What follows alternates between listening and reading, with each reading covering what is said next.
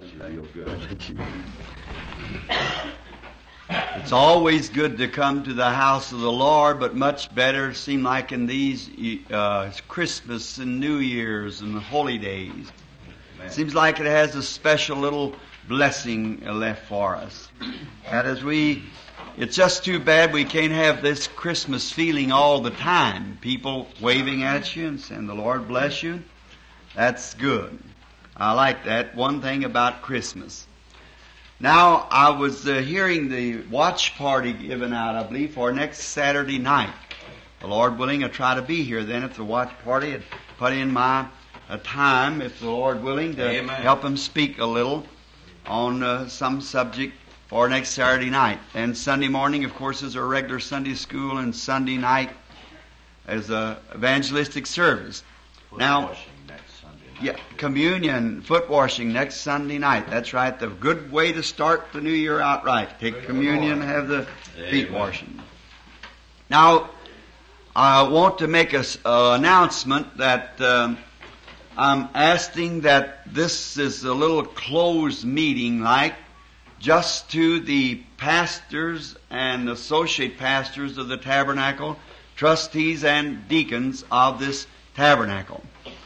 I think it's good for us to get together once in a while and kind of find out the way the Lord is leading us. And many times there is little things come up like scriptures that you would find that would be hard. And if we want the same, speak the same thing everywhere. Amen. And we want to get together. And I want you, pastors and associates, of course, Brother Neville, that would be, and Brother Don Ruddle up here, one of our associates, and Brother Grim Snelling at Utica, Brother Stricker here, our missionary, and the brethren that's pastors, Brother the different ones here, Brother Parnell, and you know who the associates are here, Brother Junior Jackson from down in New Albany, and then the deacons and the trustees. I tell you what I wish you to do. This coming week, get you a little slip of paper and write out in there the thoughts or I would say to the scriptures or some duty that you have to tend that you might not know. Like a trustee would say, just what is my duty if this case arises? What is my duty as a deacon if this case arises? And the pastor might say, in this word here, I see where it was supposed to be so and so, and I don't understand it. It's the way we teach it. And place that down in the scripture and so forth. Then hand them all in to Brother Wood, if you will, because he lives next door to me. And as soon as you get yours wrote out, and as quick as you can, I appreciate it so I can be looking it up in the scriptures, and we'll have this, it wasn't a public meeting now, it's just for the pastors and of this tabernacle and the deacons and trustees of the tabernacle. And that'll come right away. Just as soon as we can get them in, then we'll announce a night where there's no meetings going on here, and then we'll take care of that then. I think it'd be a good thing, Brother Neville. Amen. And brethren, all you pastors and so forth, that we might come together. That way we can speak the same thing everywhere. You see, we know. And then that will be taped also. Our questions and our answers will be taped, and each one may have a tape so that you might know to play back in case of anything, any question coming up that might be a benefit to the church, or someone would say, well, we'll go back and see what was on the tape it said. We have tapes of that nature already. And now we got new trustees, I think, this year, and some new deacons and so forth, and we like to get them instructed on that. And this little brother that's one of our brethren from up here at Sellersburg, Brother Willard Crace, sure get him a message of it, if you will, because he's just young in the Lord. And if these young fellows, I think, can get established, you see what I mean? Amen. Just know how to hold on. Little questions come up in their mind. Instead of running off on some limb, let's come together and see what it's all about. Amen. And then when we are meetings, our great joint meetings, when the churches join together, like we've been in this last session, then we would know then just what to take and what to say, just what to do. We all want to speak the same language, so we'll understand. Now, another thing I would like to say, as Brother Neville has so well said, that we wished you the best in these Yule tidings and this time of fellowship around these holy days and so forth. And then I want to take this time to express to each and every one of you how grateful I am to you for your Christmas cards and gifts and things that was received at our house. Amen. I certainly thank you with all my heart. It certainly did us good this morning when I got a little boy, small enough yet to kind of want a Christmas tree, and we had it in the room. And this morning, going to there, I found several gifts from my church here and my friends from around different places that had come in laying under the tree. And I don't have words to express to you how I appreciate every one of them. And may the God of heaven bless you richly is my prayer. And us, you know how it would be. We cannot send back gifts because it wouldn't make that much money. You know, I make $100 a week, and I got a big family and about 10 million friends. It would sure be kind of hard to go around them. But we are grateful to you and your thoughts, and I'm sure you understand. Now, don't forget this coming New Year's night. Oh, I remember the first watch party I ever had here in this tabernacle. I don't guess there's anyone here who remembers it. But that was one night the Lord took plenty of starch out of your pastor. So we're looking forward for a great time then. And now, just before we pray, I would like to read the scripture lesson tonight. And I have been kind of debating with myself today. I announced that I was going to speak on tonight, if I got here. We have seen His star in the east and have come to worship Him. That kind of sound familiar to me. And our good friend, Brother Sothman here, one of the trustees of the church, I'd asked him, and he said, I have the tape of it, Brother Branham. You preached it somewhere. And our precious friend, Brother Leo Mercer here, the tape boy, said, yes, about 5 times. So I changed it just a little bit. And instead of preaching on we have seen His star in the east, I want to speak on the subject tonight of God's wrapped gift. And now I'm going to read from St. Matthew's Gospel, the 2nd chapter, for a scripture reading. The 2nd chapter of St. Matthew. Now when Jesus was born in Bethlehem of Judea in the days of Herod the king, behold, there came wise men from the east to Jerusalem, saying, where is He that's born King of the Jews? For we have seen His star in the east and are come to worship Him. When Herod the king heard these things, he was troubled, and all Jerusalem with him. And when he had gathered all the chief priests and the scribes of the people together, he demanded them where Christ should be born. And they said unto him, in Bethlehem of Judea, for thus it is written by the prophet, and thou, Bethlehem, in the land of Judea, art thou not the least among the princes of Judah? For out of thee shall come a governor that shall rule my people Israel. Then Herod, when he had privately called the wise men, inquired of them diligently what time the star appeared. And he sent them to Bethlehem and said, go and search diligently for the young child, and when ye have found him, bring me word again, that I may come and worship Him also. When they had heard the king, they departed, and lo, the star which they saw in the east went before them, till it came and stood over where the young child was. When they saw the star, they rejoiced with exceeding great joy. And when they were come into the house, they saw the young child with Mary, his mother, and fell down and worshipped him.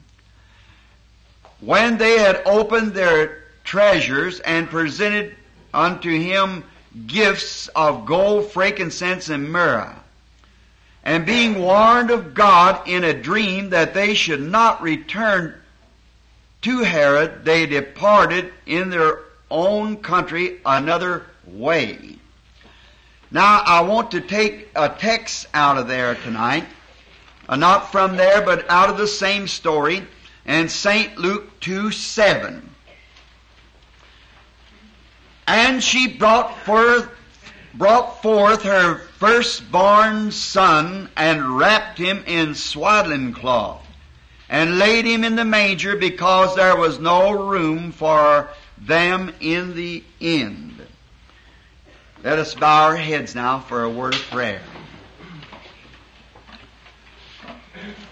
Holy and gracious God, who gave us the greatest gift that this world has ever known of, the Lord Jesus Christ, we humbly come to Thee tonight in thanksgiving and expressing from our innermost being the deep adorations of our heart to Thee for this marvelous gift.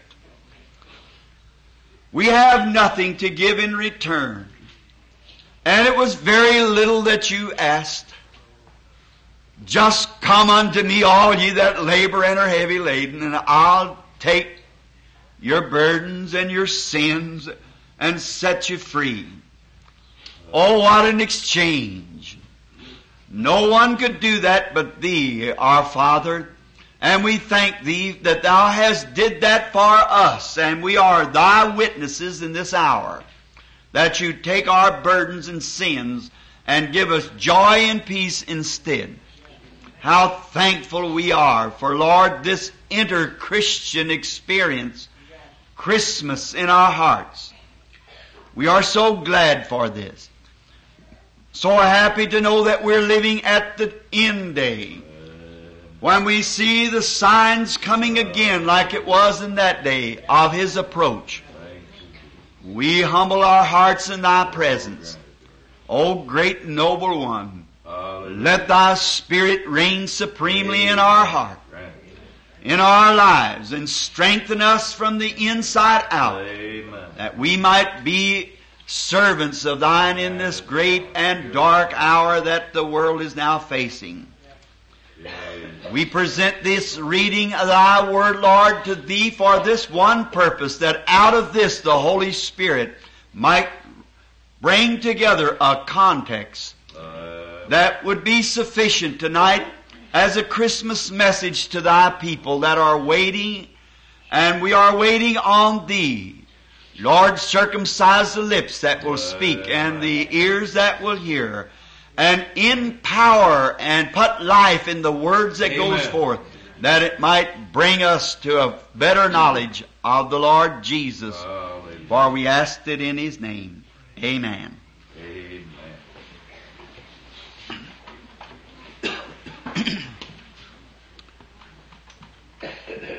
Writing down many scriptures here to refer to and so forth,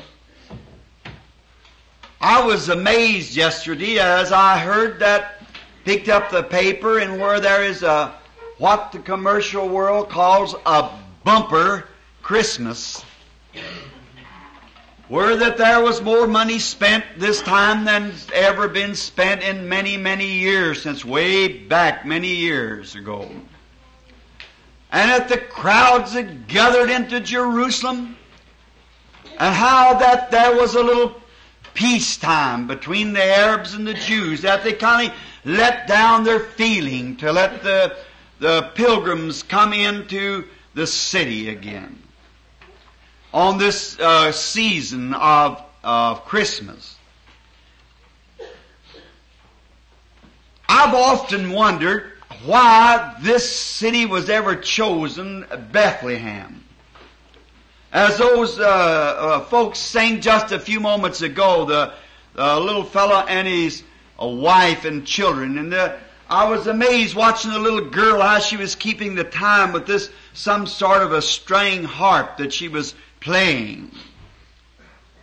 And how that little fellow was yet just a baby merely, but yet was keeping the time just with the pick on this harp. I suppose it was called a harp. Now, and then I'm thinking of Bethlehem, and why did it happen to be that it was chosen to be the birthplace of the King of Kings? And you know, Bethlehem is a small place, very small town. I've often wondered why God didn't choose a more religious place for it, for this great event, such as Shiloh. Shiloh was the first place the ark was set after it crossed Jordan. Or Gilgal, another great religious city. Or Zion on the mountain, another great religious city. Or even the proud capital of Jerusalem, with all of its sages and saints through the age. Why didn't God choose Jerusalem? Why would He choose Bethlehem? Maybe it looked like He might have chose some place, one of the great cities of refuge, that would have protected His Son in case that some trouble come up. The refuge places like Ramoth Gilead. That was a great refuge that was built for the people could run into these towers. Kadesh was another great city of refuge. Hebron, another great city of refuge.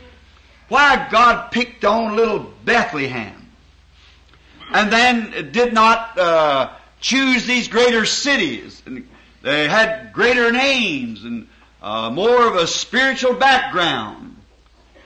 But you know, God has a way of doing things just His own way about things. Amen. I'm so glad He does. Amen. Sometimes He takes things that doesn't have a spiritual background or doesn't have any background at all. Amen.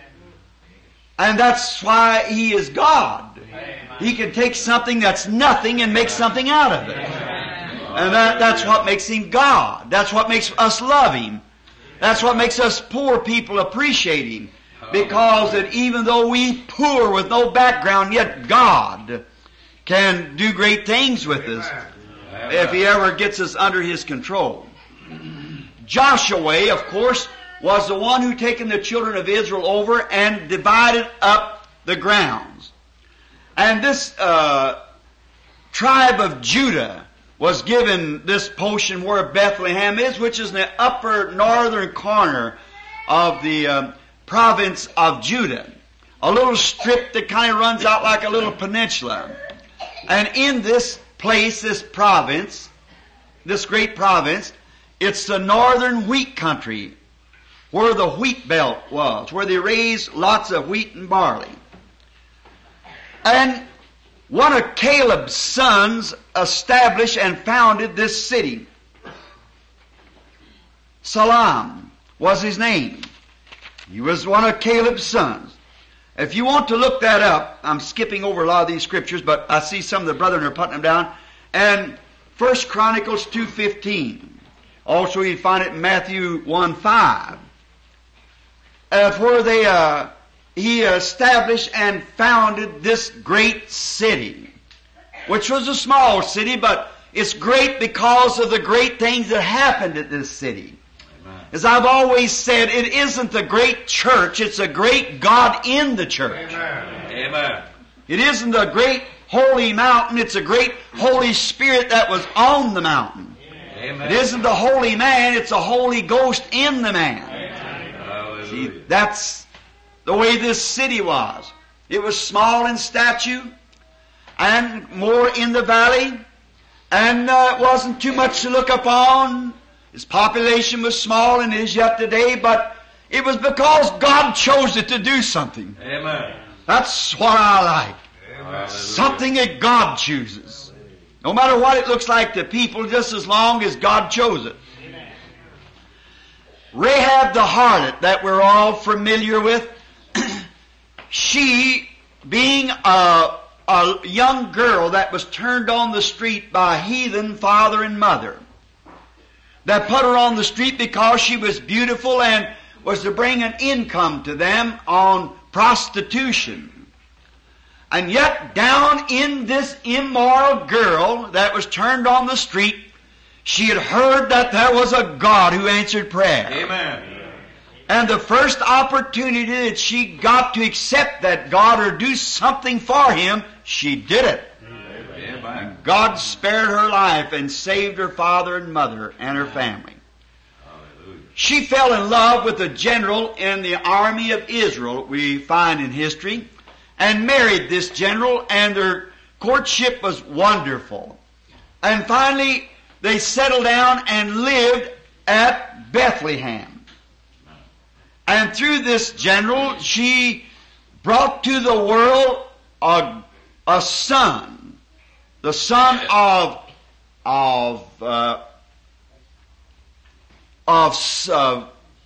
I can't think of the general's name.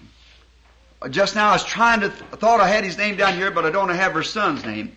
But it was Rahab's son to this general. His name was Solomon. Not the Solomon of built the temple, the son of David, but another Solomon. And this Solomon brought forth a son whose name was Boaz.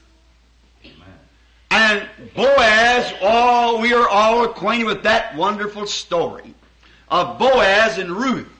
Now you see, this harlot was a Gentile. And she was an ancient grandmother to our Lord Jesus.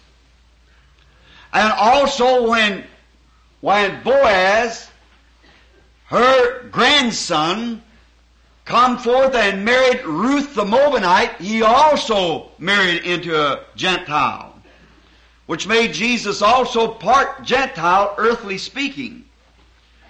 Then, when they brought their child forth, his name was Obed. And Obed had a son, and his name was Jesse. And Jesse had a son whose name was David. All this taking place in little Bethlehem. What is it? The lineage of the Lord Jesus. Amen. His background. That the great spiritual man we're overlooking. Or the so-called spiritual man. And it was on this same grounds that Samuel the prophet anointed David to be king over Israel. Hallelujah. Right here at Bethlehem. And through David came forth the great son. Thou son of David. Hallelujah. The son that was born in a little stable manger over to the side of the hill on the west side of the city.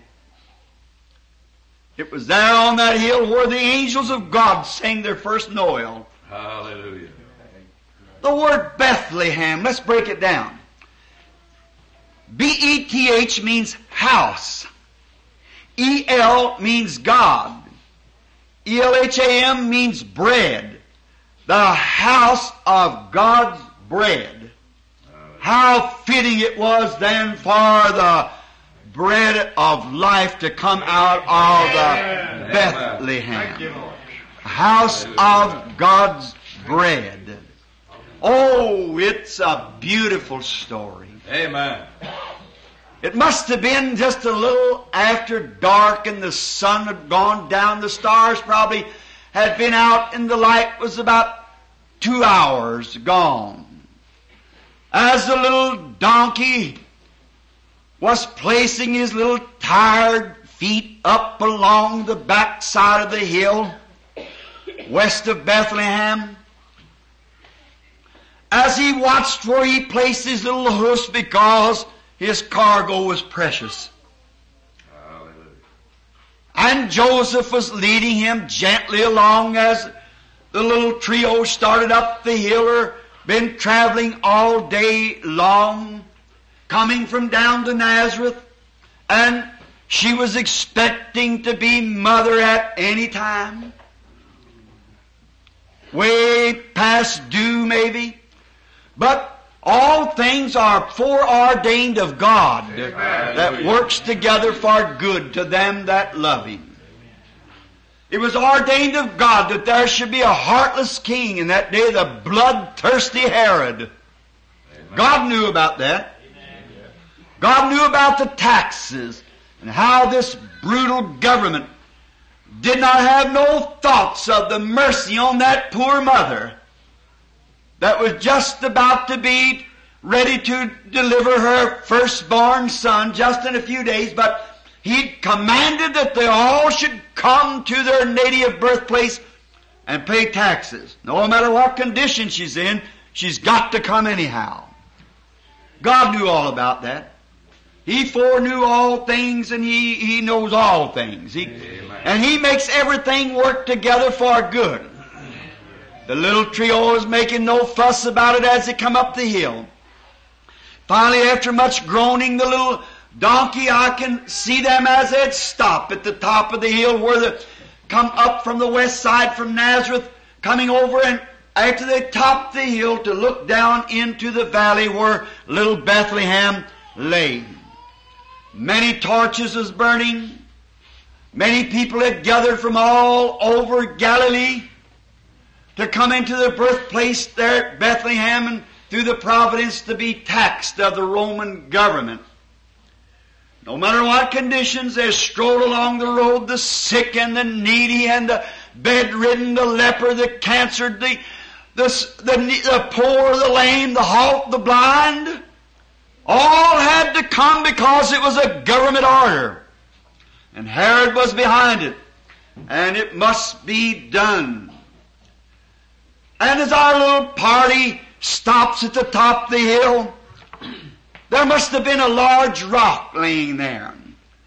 Now I can see Joseph pick her up tenderly in his arms and help her off the little mule and set her up on the side of the rock, and the little mule sighed for his breath, and as Joseph then walked a few steps forward, looked down into little Bethlehem and seen the streets crowded and the roaring and the torches burning in the streets and the yells of the people, and there's laying in the yards and in the courts and all outside the city gates. Must have been some sight. Joseph must have said something like this: Mary, dear, just think, just beyond the city on the north side, that's where Ruth the Moabite gleaned yonder in the fields of Boaz. Yonder, just beyond that, up over the mountain yonder, is where David, with his slingshot, took the lion to the ground and pulled the sheep from his mouth. Amen. It must have been there. That where Joshua stood here with his gleaming sword, the fearless warrior of our people, and divided the lands and give this inheritance to the tribe of Judah, to which, sweetheart, we are lineage to. And at different things of how that he must have been explaining to her what taken place, and then to hear no sound from behind him, he must have turned to look to see if she was still sitting on the rock. And when he turned and he seen her pretty face turned towards the skies, he didn't have to ask anymore, because the reflection of the star was looking back through her eyes. He knew she was looking at something. And she looked at him and said, Joseph, have you noticed the star hanging yonder? And when he looked into surprise, said, I hadn't noticed it before, dear. Well, it's been following us ever since the sun went down. I've watched it. It must mean something, because I have the most wonderful feeling. You know, God does things like that sometimes for His people. Shows us a light or some way that we can know that He's near and He's on the scene, and no matter what the world has to say or do, He's still there and everything will be all right. He just witnesses it back by the Holy Spirit that we can feel it. And Joseph might have said something like this: Mary, you know what? I've never been so happy in all of my life. When I've been drove around by the Roman government, but yet I have never been so happy as I am right now, and I don't know why. It seems like there's a sacredness over the little city tonight where we roamed when we were boys and girls, back in our teenage and school age. Way into the east, many hundreds of miles away from there, the Magi's was already on the road. They had seen his star and was coming to worship God's little gift package that he was sending to the world. Just a little while from then, and the world was going to receive its greatest gift that it ever received. A little package wrapped up, first little Christmas package that was ever wrapped in all the world. God wrapped it up. Hallelujah. I want to break in on my thought and say this. The greatest thing was ever wrapped in human flesh was wrapped in it. Amen. God Himself wrapped His own self in a Christmas package and sent it to the world. Hallelujah. Why did they refuse it? Why couldn't they see it? Why did they turn it down? Why is it they didn't want it? The same reason they don't want it tonight. Amen. It wasn't handed to them in the custom that they were used to gifts being handed. That's the reason it's rejected yet tonight. Is because it's not handed to the people in the custom that they have been used to receiving gifts. Amen. But God wraps His own package. He's got a right to do it. He's the one that's given it. Amen. He has a right to wrap it any way He wants to wrap it. Doesn't make any difference how it is. He's got a right to do it because He's the one that's giving the gift. Hallelujah. Another thing, the reason of it was, as it was then, so as it wasn't customary for them to receive it the way it was wrapped. They was expecting something, a gift coming that would come down on chariots with an angel escort, driving fiery horses. But when it come as a little baby, being born in a manger, little did they ever know the Scripture said, I'll give this world a super sign. Amen. They asked for a sign one day. He said, I'll give it to you. It'll be the super sign. It'll be a sign that'll last through all ages. Amen. A virgin shall conceive and shall bear a child, a son, and they shall call His name Emmanuel. That's the super sign. That's the gift that I'm going to give. But it didn't come the way they was expecting it, and they turned it down. So is it tonight, my brother. God's gift hasn't come the way people wanted to come, and so they've turned it down. They don't want it. They want it wrapped in the kind of goods that they want to wrap it in. They want the tinsel on it.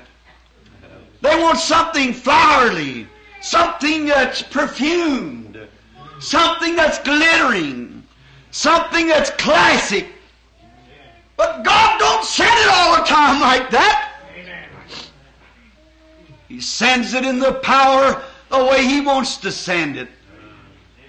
Another thing, it was brought by the poor. Mary and Mary and Joseph was very poor people. They were peasants. And because it was brought by the poor, they didn't want it. So is it today.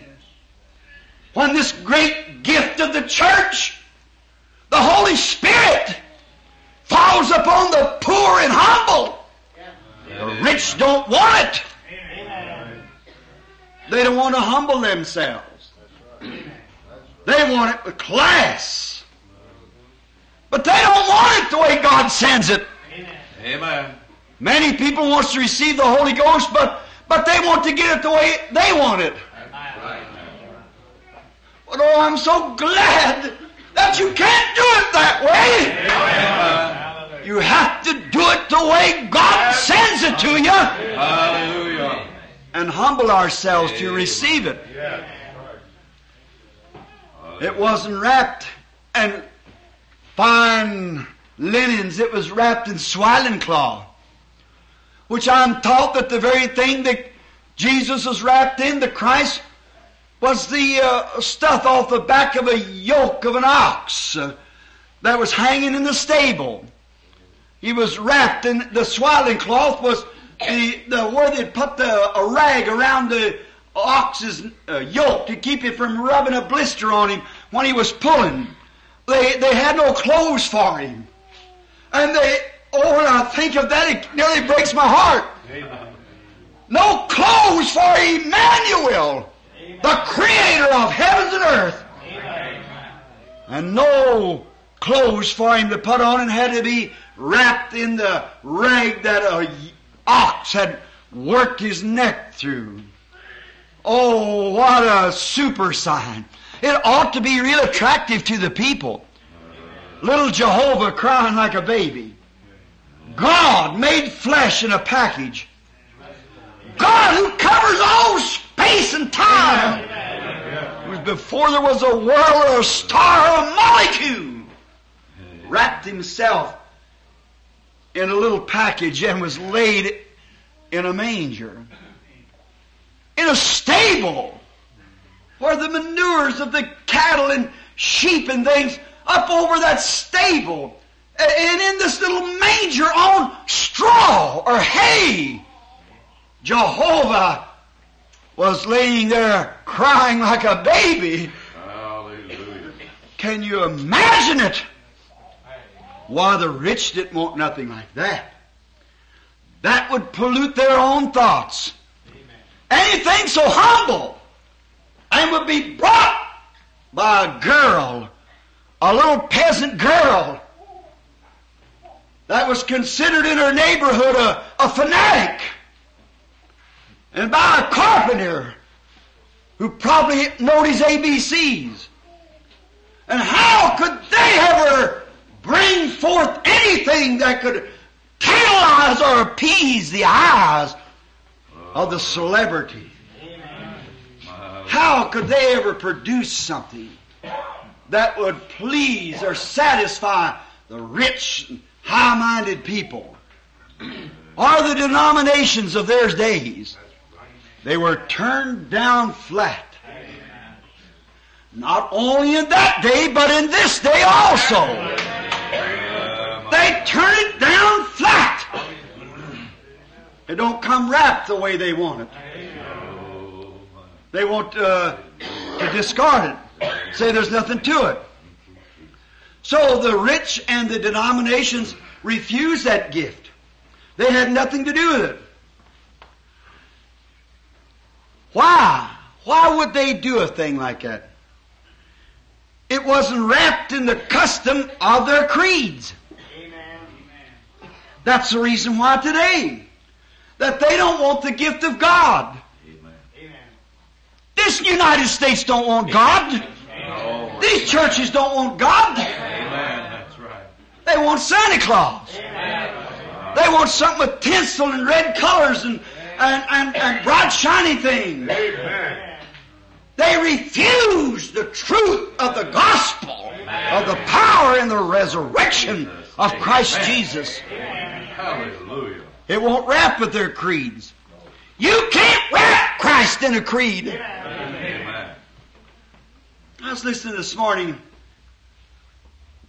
as I was going down to Mama's early. Turned on the radio, and a church was quoting or saying what is called the Apostles' Creed. There is no such a thing. The only creed the apostles ever knowed to had is found in Acts 2:38. Repent, every one of you, and be baptized in the name of Jesus Christ for the remission of your sins. You shall receive the gift of the Holy Ghost. Oh, glory. That's the only creed I ever seen in the Bible they ever used. This other is a man-made creed. And you cannot wrap Christ in a Presbyterian creed, or in a Baptist creed, or a Catholic creed, or a Pentecostal creed. The only one thing that Christ will be wrapped in, and that's your heart. Not your creed. He wants your heart. He's got a control tower there that He likes to work with you. Bring it eternal life. Amen. He just won't accept, and you cannot wrap Him in creeds. You can't then, you can't now, you never will be able to do it. So they could not receive it because they thought more of their creeds than they did of the gift. That's the way it is today. People can't accept speaking with tongues in their church. It would ruin their creed. They can't accept divine healing, the baptism of the Holy Ghost, and such great evangelical doctrines of the Bible, apostolic truths. Why? Because our creed condemns it. Oh, Jesus. Oh, how foolish to take the paper the package is wrapped in and throw the gift away. Like the moron. He took the box and accepted it and threw the gift away. That's the way the churches and people do today. They forget that the gift of God is eternal life through Jesus Christ. He's rejected as much today as He was then. This Christmas night He's just as much rejected as He was the first Christmas night. They cannot do it because it disagrees with their creeds. All down through the ages we've had the same thing. No wonder there was no room for Him in the end. No. Wasn't wrapped right. It wasn't wrapped the classical paper around it. It was wrapped as a gift. As a gift from God. Sent from God. A God that they didn't know nothing about. Amen. They claimed they did. And they claimed they was looking for Him. But He did not come in the way that they thought He was coming according to their creeds, and they could not receive God's gift. He was wrapped different. He was wrapped up like a baby. He was born in a manger. He come from poor people. He come from a bunch of fanatics. Amen. So how could they receive something like that? No wonder there was no room for Him in the end. There's no room for Him yet in the churches. They oust Him. They don't believe in it. They'll say, away with such a thing. It's fanaticism. We want nothing to do with it. It's against our fathers' doctrines. The doctrines of this church. The doctrines of our creeds of our forefathers. Therefore, Christ is just as rejected today as He was back there. There's no room tonight in our good churches, our big churches, our fine churches. There's no room in our religious circles today for a Holy Ghost meeting. They don't want it. It belittles them in the sight of the classes of the country. It belittles them to think that they humble themselves to come down to an altar, to cry, and to tarry there until they're filled with power from on high. Amen. To rise up from there with newness of life. To let women let their hair grow out and act like women ought to. To make men throw away their cigarettes and to quit their drinking and treat their families right. It's too much for them. So they hold on to the creed of their church instead of receiving God's gift. God's Christmas gift. They'd rather have a creed than they would the gift. Rather have the paper than the gift. They want the paper, sure, something that's all tinsel, not a fuss they can do about it, but the real gift that's on the inside of it, they don't want it. See, He was wrapped then in a dirty cloth, a swaddling cloth. And He's wrapped today in the same thing, which they call holy roller, fanaticism, a bunch of heretics. It's wrapped up in swaddling cloth. And the world don't want it. Oh, I'm so glad to raise that cloth off. And look what's laying underneath it. Eternal life. God made flesh and dwelt among us. Oh, they didn't want Him. It interfered with their religious circles. To receive it today, it interferes with them. Oh, if somebody would raise up in the church and start shouting or praising God, or somebody say amen like this group of ministers here or something, or in the audience, quickly an usher would lead them to the door. And if you had your name on the book, it'd be quickly taken off. Amen. See, God don't have a chance. If the President-elect Kennedy would visit this city here, the flags would fly and the tinsel would fly and the carpets would be rolled out and such a welcome you never seen. Which that's all right if they want to do that. He's the elect President of the United States. But if He'd come, they'd do all of that. And they'd give Him the greatest welcome.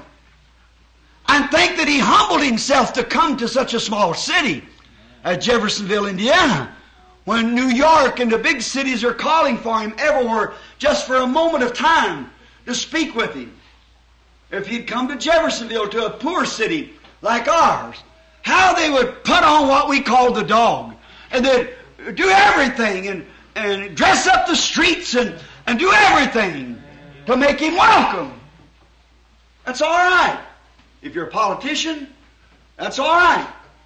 But Jesus can come in the form of the resurrection of His power. Amen. Can come in the Holy Ghost. Amen. And can show signs and wonders. Amen.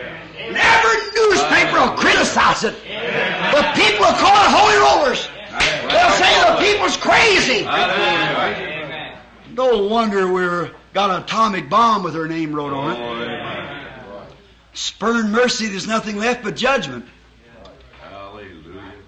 Oh, they will not receive it. They wouldn't then, they won't now. Why didn't they do it?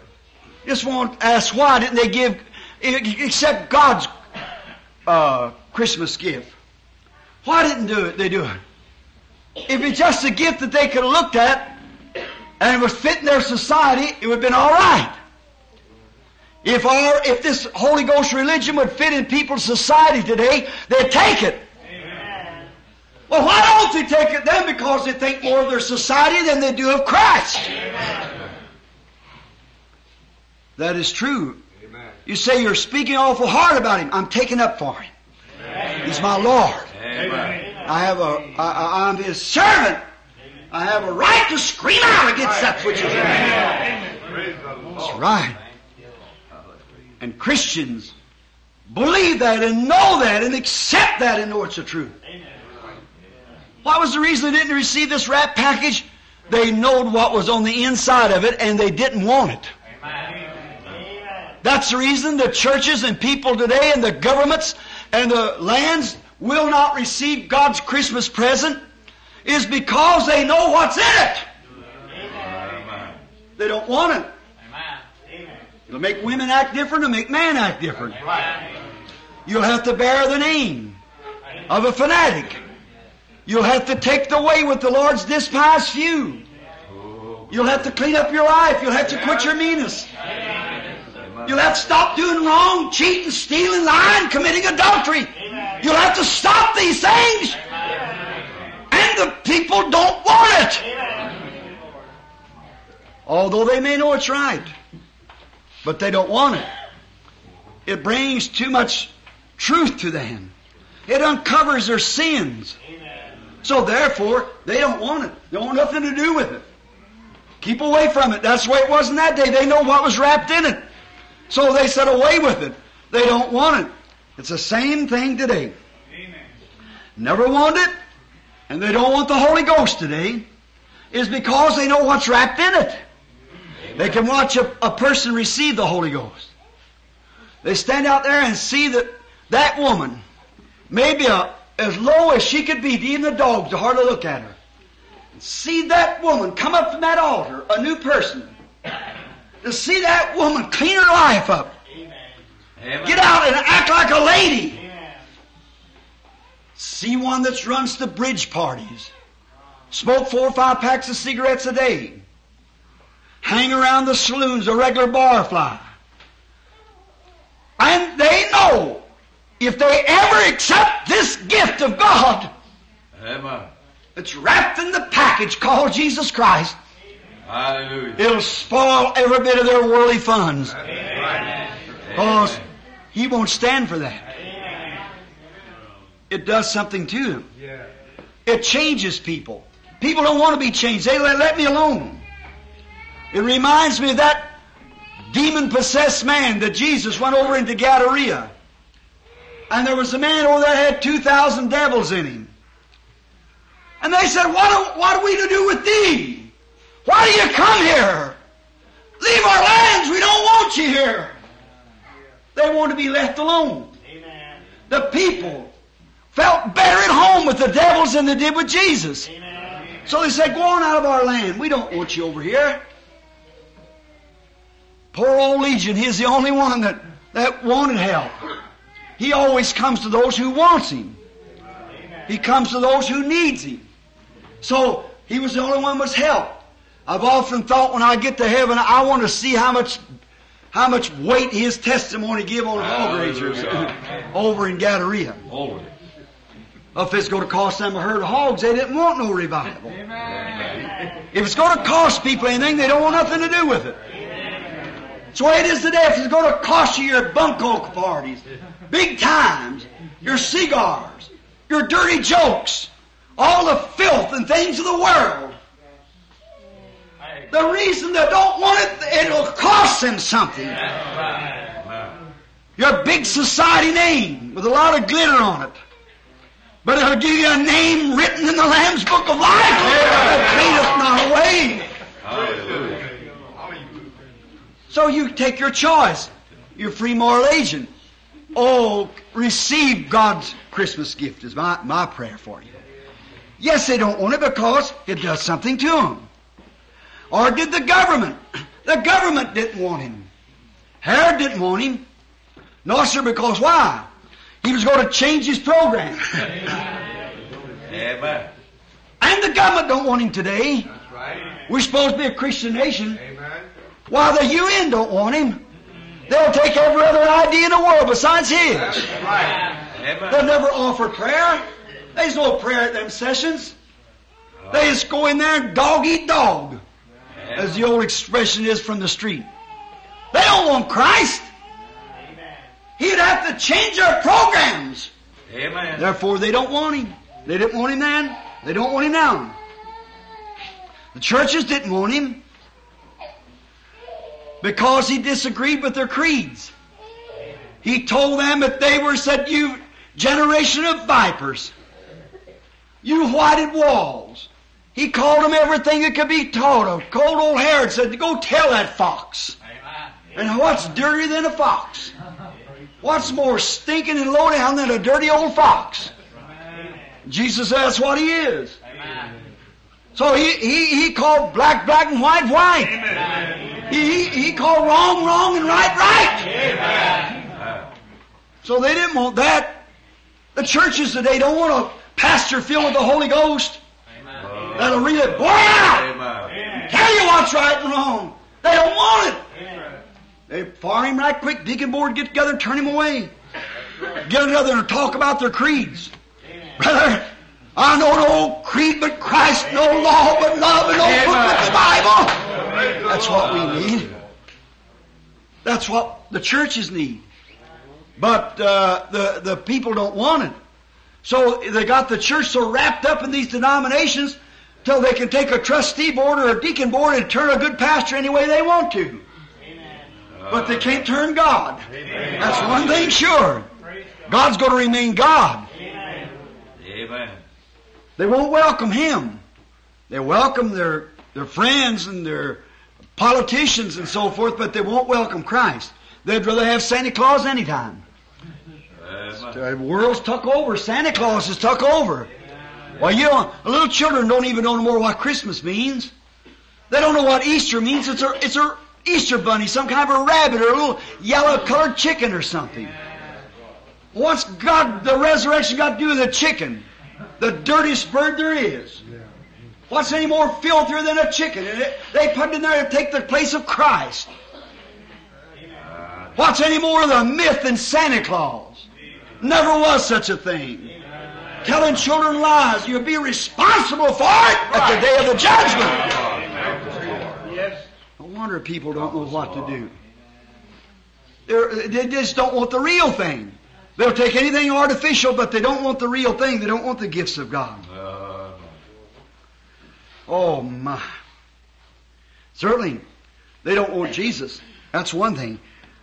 I got wrote down here that one reason they didn't want Him is because that when He went into their temple and He found their filth in the temple, He turned over the tables and run the money changers out. Amen. He cleaned it up. Amen. And if they'd ever let the Holy Ghost get into one of these big churches around here, He'd clean it up. Amen. So they can't accept it, you see. Hallelujah.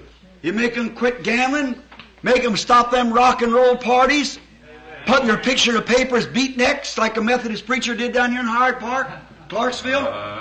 Got a brother sitting here now, if he didn't comb his hair down for him, any man servant of God put his picture in a paper, have a beatnik party of a thing in the church.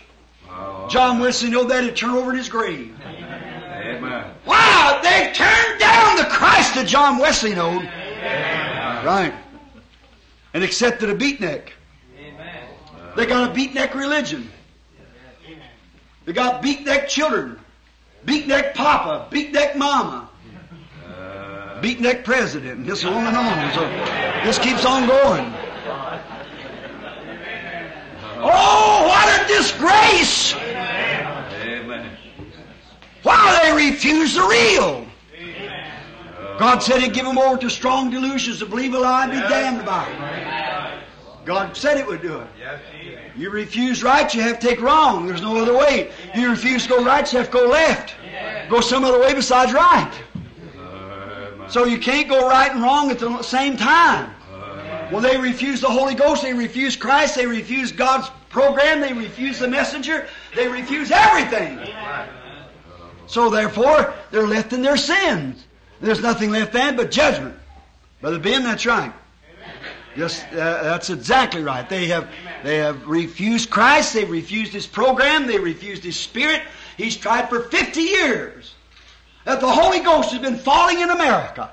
They've refused it for 50 years. And tonight it's blacker and darker than it ever was. And even upon those that fell on in the beginning, their children has organized and denominated it. Oh, amen. And wound it into organizations till they're refusing the very God that their fathers received. Then claim they're Pentecostal. Oh, help us, Lord. No, doesn't make a sow horse to live in a barn. No, indeed, no more than it does to make a Christian out of a man belonging to a Pentecostal church. Baptist, Presbyterian, anything else, he's still a sinner until he's converted. And when he's converted, he's born again in the Spirit of God and changed over. And he's accepted Christ, and the Holy Ghost has come in and made him a new creature. A new creation. Then, they refused it then. They refuse it now. He'd turn over their money tables. He'd turn over their trustee board, their pastor board. They get a board, all right.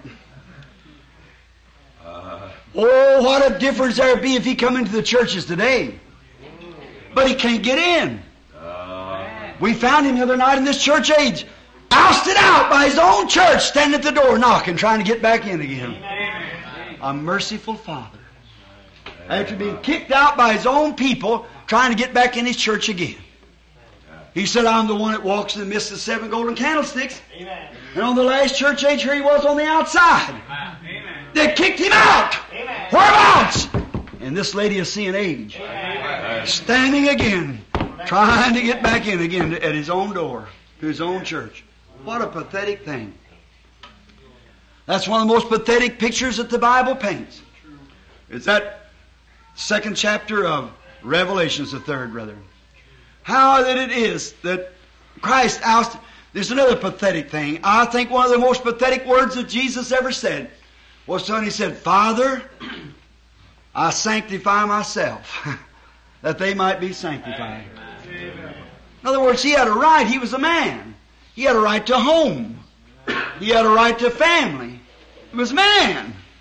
Much man as you are, I am. As much human in his manhood as we were. He had a right to it. But he was training 12 men that was going to take the gospel to all the world. Hallelujah. So he sanctified himself for their sake. I sanctify myself for their sake. A gift of God, keeping himself sanctified. Oh, gifts of God. You people who claim that you've received His Spirit, keep yourself sanctified. Yeah. Keep away from the things of the world. Be sanctified. Oh. Who did know what was in this gift package?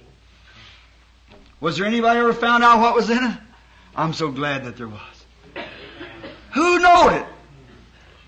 It was a hidden thing, a rejected stone. Amen. But there was somebody found out what was in it. Amen. I'm so glad. I like to search out things, don't you? Amen. I like to dig up nuggets and polish them over, see what's in them. Put them before the Geiger. He was put before the Geiger too, on Calvary. He's 100%. Sure he was. The greatest gold that it ever found. The most expensive diamonds ever. The Bible said the kingdom of heaven is like a man that buys diamonds. And when he found this great one, he sold all his other ones just to give to it, to buy it. He's the greatest carat of diamond that was ever brought out of the dust of the earth. The greatest gold that was ever brought from the dirt. He's a jewel, the jewel of heaven. A big diamond. When a big diamond's found in South Africa, I've been through the big diamond mines at Kimberley, and they take those diamonds, and then when they get them out of the dust raw, then they chip them. And the reason they chip them, cut them, is to reflect lights. Put lights off of that, the carat of that, showing what carat there is in that diamond. If it doesn't have a lot of fire and sparkle, it's not much diamond. But when it's glass. But when it's a real diamond, real carated diamond, it'll reflect and show different colors. That's what he was. He was a diamond. And he was wounded for our transgressions. Oh, amen. He was bruised for our iniquity. The chastisement of our peace is upon him. And with his stripes we were healed. Oh, them rays of God's love and light reflects from him healing power. Love. Resurrection. God wounded him and bruised him and chopped him and cut him by a Roman sword and a Roman whip until his sides was riven and the blood run out of his back and over his head and down through his beard and off of his feet. Well, what was he doing? He was reflecting love. Amen. Embraced the cross. Instead of a soft feathered pillow, a manger of straw. Instead of a little pink gown to wear, a swaddling cloth. Oh, brother, can you see what the depths of love is? I was speaking to some people in my home the other night. No one could ever tamper with how deep God's love is. That old love of God, how rich, how pure. That last verse, or the first verse I believe it is, was found on the wall of an insane institution. With ink the ocean filled, and where the skies a parchment made, every stalk on earth a quill, and every man a scribe by trade. To write the love of God above would drain the ocean dry.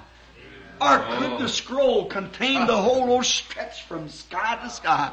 Hallelujah. Think of the stalks that's been on the earth, making quills, and the billions of men scribes by trade. To write 5 little letters, L-O-V-E, 4 little letters, love. The love of God would drain the oceans dry when 4/5 of the earth's in water. Hallelujah. And I stood down on Mount Palmer and looked at that glass and could see 120 million years of light space. Or could the scroll contain the whole old stretch from sky to sky? The love of God. how God unfolded Himself and come a Christmas package. It was laid on straw. The first thing He had was to press against His little head was straw. And a dirty piece of swaddling cloth wrapped around Him. The last thing He had was a thorn crown with a dirty rag wrapped over His eyes and a hit on the head saying, if you're a prophet, tell us who hit you. And then tacked to a cross. Love reaching out. When His own children crying for His blood, He screamed, Father, forgive them. They don't even know what they're doing. That's love. The church don't want that. They want creed. We need love. The church is dying by creeds. It can only live by love because love's eternal life. Love overcomes all things. Love's the most powerful force there is. No. They didn't want Him because they know what was in the gift. But some of them had it revealed to them what this gift was. What was in it. Some of them looked into it. I believe the first ones to look into that Christmas package, you know who it was? I believe it was angels. The angels knew it. It was revealed to them. They knew it because it come out on the hillside. Perhaps a little Mary sitting up there, tired, dusty, a poor old shepherd boy come by stinking like sheep. Seen that little mother sitting there in that night, meaning something just like people today can see that there's something fixing to happen. Tremendous times. People don't know which way to turn. Maybe an old shepherd boy came by and seen that little mother. Something struck him. He said, well, I have some cool water here in this flask. Would you want just a drink? And the little family thanked him.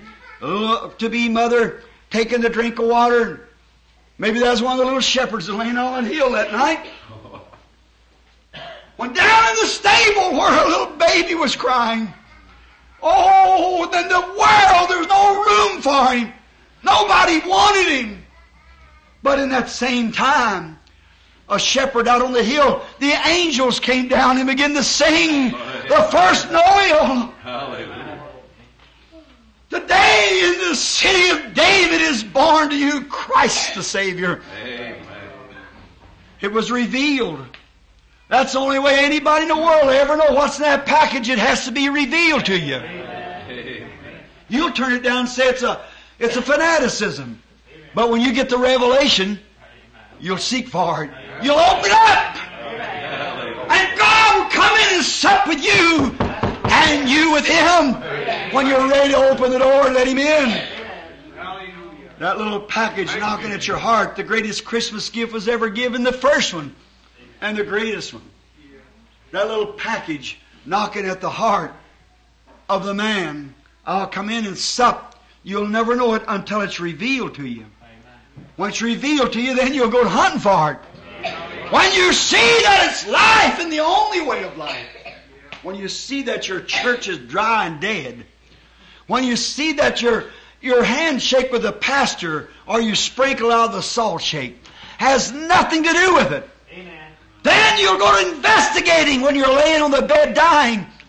And the doctor says there's nothing left for you. You'll be dead in a few minutes. You'll want to look into that package then. Amen. Look into it tonight. Amen. Of course, it'll be turned from you then. The Bible said, if you reject me in your days of health like you are now, when the calamity comes, I'll only laugh at you. Amen. So you better investigate the package tonight. Amen. What's all this about? Lights. Sacred lights coming from heaven. Amen. Having pictures taken. Great signs, discernments, power, speaking with tongues, interpretation, telling things that's forthcoming. Power of the gospel, healing the sick, taking the cancers and healing them, blind eyes open, all these kind of things. What's it all about? What's a bunch of holy rollers? Be careful, that swaddling cloth. It may be. So did Balaam. How did he think God wouldn't curse a people like Israel? But he failed to see. He looked at the swaddling cloth. Instead of seeing the smitten rock and the brass serpent that was going before them to make an atonement. So is it today. Instead of seeing the power of the Holy Ghost doing His signs of the Messiah and the wonders among the people, as He promised He would do in the last days. As He said, as it was in the days of Lot, so will it be in the coming of the Son of Man. When He begins to do those signs and wonders amongst the people, showing Himself alive. What is it amongst poor and humble? The poor people. They're going to call it fanaticism. Cast it out. Better investigate before it gets too far on you. Amen. Yes. These stinking shepherds. The people hardly have them around. They laid out there and slept with those sheep and, on the same pallets they did, and on the same ground, rather, and tended to them till you could smell them just like the sheep coming. Anyone knows that a shepherd herds sheep. Lays right down in the door with the sheep. Lays right down among them. Jesus said, I'm the door to the sheepfold. I often wonder how that was till I was in the Holy Lands, or the Orients rather, and found out that how the shepherd puts the sheep on the inside, then lays down the door. The sheep can't get out without crossing over him. The wolf can't come in without crossing over him. He is the door. Amen. I'm glad that Jesus laid down in the door of our heart. Amen. We can't go out or do anything without Him knowing it, or nothing can come in without Him knowing it. So He'll make everything work together for good to them that love Him. It ought to make us cry and shout and praise God and say, thank God for our Savior, a shepherd that will lay at the door of our heart and warn us when anything's coming up. Be ready for it.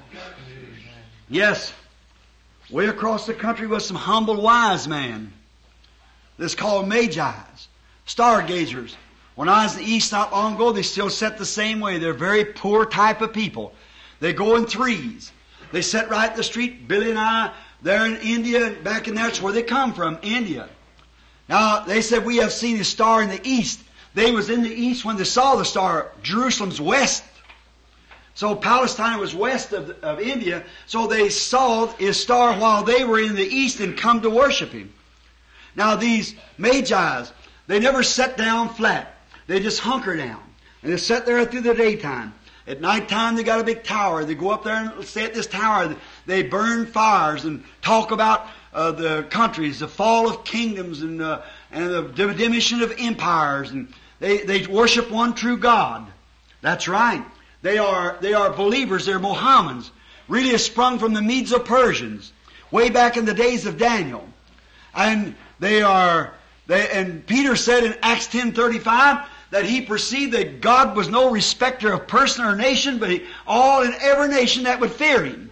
And any man who will fear God. Look at those Magi's over there, seeing the star gift of God, and recognized it before the priest in the temple at Jerusalem among the religious people. Amen. Yes, sir. Amen. A Magi's. I can see them sitting around that sacred fire one night. Have we got just a little time? Yeah. Amen. Sitting around that sacred fire, talking, then they go up. Oh, they studied the heavenly bodies. They were well acquainted with all of them. Every move, they knowed about it. So one night while they were sitting there maybe singing hymns, and they go up on this great thing and study, they knowed every star where it stayed. Knowed it by name, because they studied the heavenly bodies. And no wonder that a stranger amongst that heavenly body stirred them. Amen. Well, they wondered, what's this new fella up here? Oh, my. There's something new that's happened. It's supernatural. What did he call to? Back to the Scripture. Now, they noted the Scriptures because Daniel was their chief. You know that second chapter of Daniel tells us that he was made chief over them. So he taught them. No doubt one night they were sitting there reading in the Scriptures about, and Daniel said that he beheld all these kingdoms till finally they become into what they was, each the Medo-Persians and on down to come into Rome. And then finally he saw a stone cut out of the mountain without hands. And they said it must be about that time. Then they remember the rehearsal of way back in before that time. Way back in the days of the journey of Israel. When they come up and heard Balaam say, when he seen Israel, he said, there will rise a star out of Jacob. Amen. It must have been about that time when they was thinking about those things that the new visitor appeared. It's usually when you keep your mind on Christ that He comes to you. Amen. It's usually the times when you're thinking about Him when He appears. When you're thinking about getting right and doing something right, that's when He comes to you to help you. And it must have been about that time, and they must have looked up and seen this new visitor. It began to lead them towards the west. Quickly they started with going westward, leading down across the Tigris River, down through the deserts, over through the mountains, down through the sloughs. Oh my! On! They knew that something was happening. There's a supernatural thing had taken place. And where did they come to? They said, surely, if this is Daniel's prophecy, that great city of Jerusalem, the capital of the religious people of that nation, will all be ready to receive their king. They'll know what it's all about when we get there. We don't understand ourselves because we just Magi's. Poor, humble people. But we've been looking for something. And we see something rise up among us that's a little supernatural. Oh, they were ready. Hallelujah. They went out, humble man, to find God's star messenger. They was going to follow God's star messenger till they come to the perfect light. Oh, Revelations 1:20 said that the stars of these churches, what we ought to do today is find that starlight. Amen. That's reflecting His glory. That's reflecting His power. That's reflecting His deity. And follow that till we find that perfect light. Keep westward leading, still proceeding, guide us to that perfect light. Oh, just keep moving. No matter what the price is, over the mountains, down through the jungles, everywhere else. And finally they arrived at Jerusalem. And as soon as they got to this great big denominational church, the star left them. Strange. They thought it must be here. So up and down the cities they went, singing, screaming in every alley, down through the streets, where is He that's born King of the Jews? We've seen His star in the east and we've come to worship Him. Where is He? Strange. They didn't have the answer. Right in their own circles. Oh my, I could almost speak with tongues now. They didn't have the answer. They didn't have the answer then. They haven't got it now. They don't know. The wise man didn't find Jesus in the circle of their religion. He found it outside of the circle of their religion. And the wise man today, the wise in heart, don't find it in these big denominations. They don't know nothing about it. They haven't got the answer. What's all this divine healing going on, they say? What's all this about the tongues and interpretations and prophecies and the Messiah signs? Oh, that's nonsense. There's nothing to that.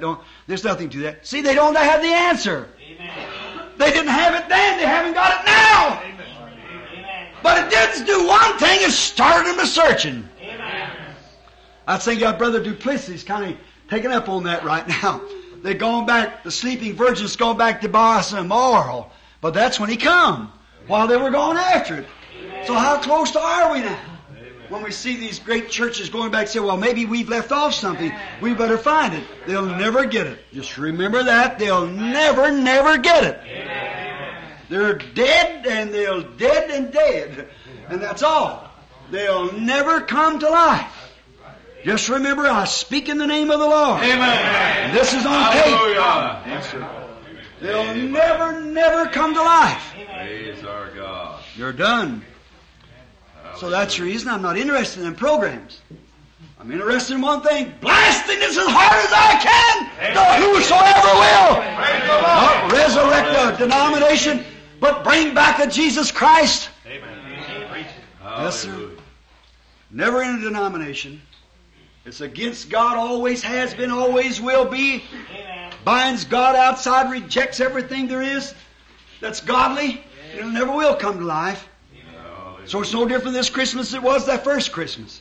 It's the same thing. Them Magi's going up and down the city. Where is He? Where is He? Oh my. Let me just stop here for a minute. I got a film. I haven't got your now. Some doctor's got a Dr. Dilly. A woman doctor that was healed in my meeting.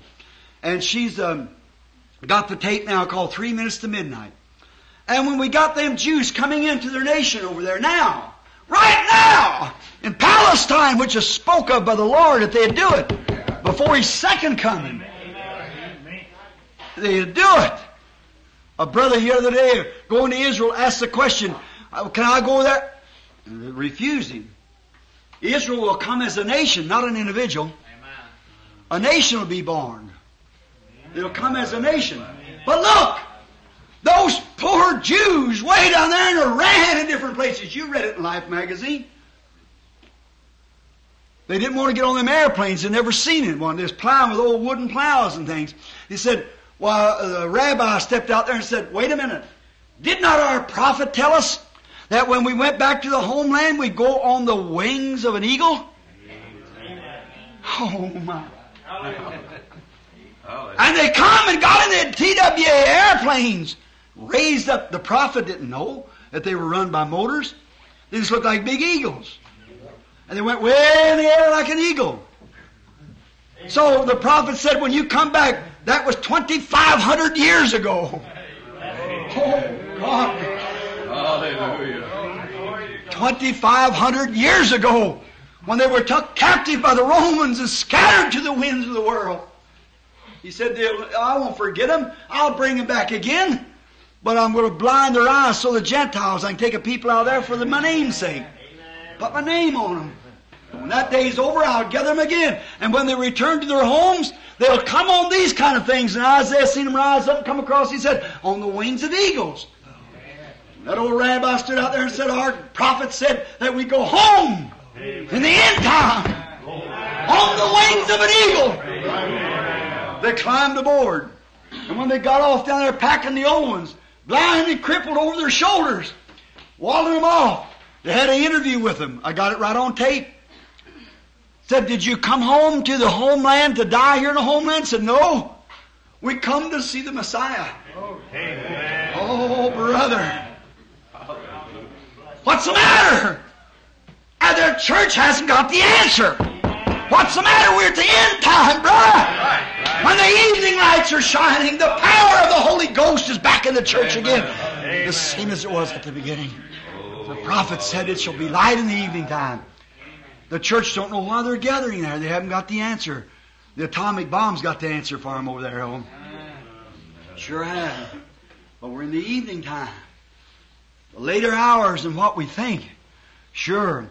These magi's up and down the street, they didn't have the answer. What happened? What happened? Finally, we find out that they started following this. When he got over there, they couldn't find no answer in the city in their religious realms. No, neither do they now. Jerusalem? They didn't know nothing about no supernatural sign.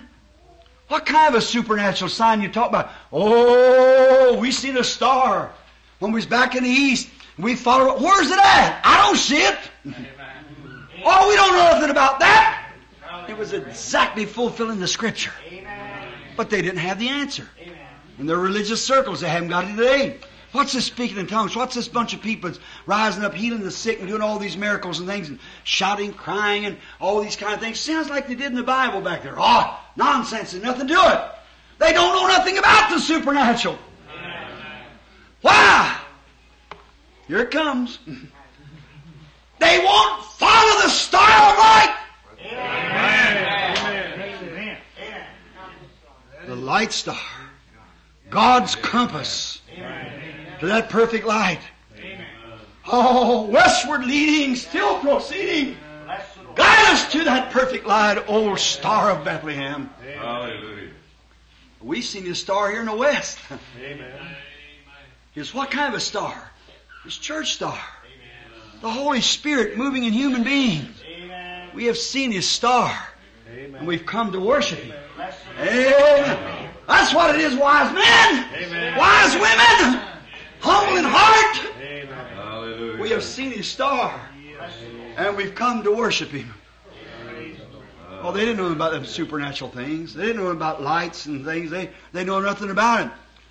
It stirred them, sure. It's the same today. They didn't know nothing about it, though. The religious circles didn't. Neither do they know anything about it today. Notice, I like this. Oh, this is what's fine. As long as they was in them denominational realms, the star never did appear to them. It went out at the gates of Jerusalem and stayed out. Brother. Stayed out as long as they walked through those denominational rims. Where is he? Surely you pastors ought to know something about it. What's this all about? You rabbis and you priests and you Methodist, Baptist, Presbyterian, Catholics and you old churches like that. Surely you got an answer for it. Where is he? Oh my. See, they know nothing about it. Amen. And them that were in there stayed in the darkness till they come out of it. Amen. And as soon as they got out of the city, there stood the star again. Glory. Come out of her, my people, said the Lord. Come out of Babylon confusion. Come out of your creeds and your self-styled things. I will receive you, saith the Lord. Touch not their unclean things. Hallelujah. There are beatnik parties in church and bunco and all other kind of stuff and dances. Here not long ago, my mother called me and said, Bill, come down here a little bit. I think she's sitting here in church somewhere tonight. I went down. I said, what's the matter? They called me down there, and here was a big Methodist church up here in Indiana, had a rock and roll party in it. And they interviewed the pastor. He said, too long has the Methodist church forgot the beautiful art of rock and roll. Devil possessed. Amen. Don't know nothing about God. They know more about God than a Hottentot would know about an Egyptian night. They just know more than a rabbit would about snowshoes. When you come to a place where all thing you know just theology, some man-made creed. When the power of the Holy Ghost comes in, you accept God's promise. You accept God's gift of the Holy Ghost and see how much rock and roll you can have in a church. You go back to the gospel of John Wesley preached and see how much you can have in it. Got away from the beaten paths. Go back to John Smith of the Baptists. Go back to Martin Luther. But what is it? You know nothing about the supernatural today. That's right. Methodist Church knows nothing about divine healing. When John was standing there preaching divine healing, some of the High Church of England come up and made fun of him, turned a fox loose and a bunch of hounds. He pointed his finger in his face and said, the sun will not set on your head 3 times till you call for me to pray for you. He died that evening, calling for John to come pray for him. Why don't the Methodist Church get that back in it again? Why? It's because it's dead. Why? You're scared to look into that package because it'll reveal your sins. I'll call you Methodists to look back in the package again. I'll call you Baptists to look back to the package again. You Presbyterians and all, you Pentecostals, Catholics and all, look back to God's Christmas gift. Look back to the present. Throw away the box and take the present. Get away from the tinsel of Santa Claus. Get back to the gift of God. Get back to the Holy Spirit. Oh, I know it'll reveal a lot of things, but that's what you need. Clean up, scouring out. I know that's awful hard, folks, but we got to have it. It's God's Word. Yes, sir, it's good for you. Right. Oh, yes. They knew that there was something wrong when they hit that city, and the light went out. As soon as they joined this denomination, the light went out. What's the matter? They begin to scream, where is he? Where is he? Surely I'll find it here. This is an old denomination. It's been here a long time. It's the capital of the denomination. It's the Vatican City. Well, sure, I ought to find him here. Where is he? Where is he, that Christ that said he was the same yesterday, today, and forever? Where is he, the one that said there'll be light in the evening time? Amen. Where is he that said the works that I do shall you do also? Where is he? Where is he? And the lights have stayed out. When he struck out of that thing, walked outside the city, there the light appeared again. It'll be light in the evening time. The path of glory you will surely find. In that waterway is the light today, buried in the precious name of Jesus, young and old. Repent of all your sins. The Holy Ghost will surely enter in. The evening lights have come. It is the fact that God and Christ are one. Amen. Yes, brother. Yes, sir. Repent of all your sins. The Holy Ghost, God's gift, will surely enter in. He's at the door saying, let me in. If you'll let me in, I'll sup with you. I'll reveal these things to you. I'll show you the supernatural. I'll heal your sickness. I'll take care of all these things for you if you'll just let me in. God's gift package wrapped up in the form today of Holy Ghost.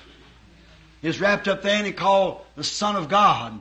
God's gift package was just taken up and rewrapped again and sent back. Amen. It's wrapped up in the Son of God, then it's wrapped up in sons of God today, called the church. That's right, God's gift package. Wrapped to the people. They refuse it today just as they refuse them. If they call the master of the house Beelzebub, a fortune teller, because he could discern the thoughts, how much more will he do you? They call the master of the house. Oh my. Let's find out. Yeah, the Magi's, they received it. They were poor and humble, and they had seen the strange light. Another thing I want to hit right here. And when they seen this light, was they ever happy? The Bible said they rejoiced with exceeding great joy. Oh, I imagine they shouted a little bit. Don't you imagine so? I just imagine so. So when they seen they'd been in that old organization so long back there trying to find something, wasn't nothing there. When they got outside the gate, they seen that Holy Ghost light again shining out there. That star of glory pulling down upon them. They got so happy they had exceeding great joy. Oh, what does a person do when he gets so overjoyed? What do you do at the ball game when you get overjoyed? Oh, you holler, hoorah, hoorah, bimmity bammy, hit a home run, ho, ho, ho. See? And when you get the exceeding great joy, you holler, glory, hallelujah, praise the Lord. That's right. Exceeding great joy. There's a star. Lead us, oh, take us away in these organizations and lead us to that perfect light. Westward leading, still proceeding, guide us to thy perfect light. Just keep on. The star was the guide to the light. Amen. Finally stayed over the child. When they... I'm just a few minutes. All right. He revealed himself to poor fishermen. He was revealed. That package, what was on the inside of it, was revealed to the poor fishermen. To the unlearned, uneducated. He revealed himself to men who couldn't write their own name. They couldn't be a deacon or something other than a church. They couldn't be that. They were so unlearned. Oh my, they were terrible. So he revealed himself to them. To the unwanted, those who were cast out. He revealed himself to them. To the unloved. He was lovable to those who were unloved. To the sick, they needed healing. They were willing to look into the package to see what about it. He revealed himself to them. And to the hungry, he fed with loaves and fishes. Oh, we can stay. I've got a lot of stuff thrown down on that, but we have to skip that. See? Revealed himself to all those people that unlovable, when no one wanted him. Called them fanatics, he revealed himself to them. I'm so glad that I can say I'm one of them. Yes, sir. Unlovable, unwanted, sick and needy, hungry. He revealed himself. Yes. I was thinking of another hungry person. One day there was a hungry-hearted man named Paul. Saul then was on his road down to Damascus, hungry, and he didn't know what to do. He wanted to do something for God. A light shined around him. Saul, Saul, why persecutest thou me? Amen. He revealed himself to a hungry-hearted Paul, to an ill-famed woman, to a condemned Barabbas. He revealed himself. That's right. Amen. To a hungry-hearted man, to an ill-famed woman, to all these that were cast out. I think of that unfamed woman. Just a moment for her. Please bear with me just a minute. Simon, the Pharisee in the Bible. Oh, he wanted to know this gift too. But he wanted to know it for his own selfish will, his own selfish motives. The Pharisee. So what did he do? He had a big feast and he thought he could make some fun. The Bible gospel story gives it to us. Look at it just a minute now before we close. There he said he would have Jesus to come because I don't think that Pharisee really loved Jesus because he had nothing in common. He was an old stiff Pharisee and he hated Jesus.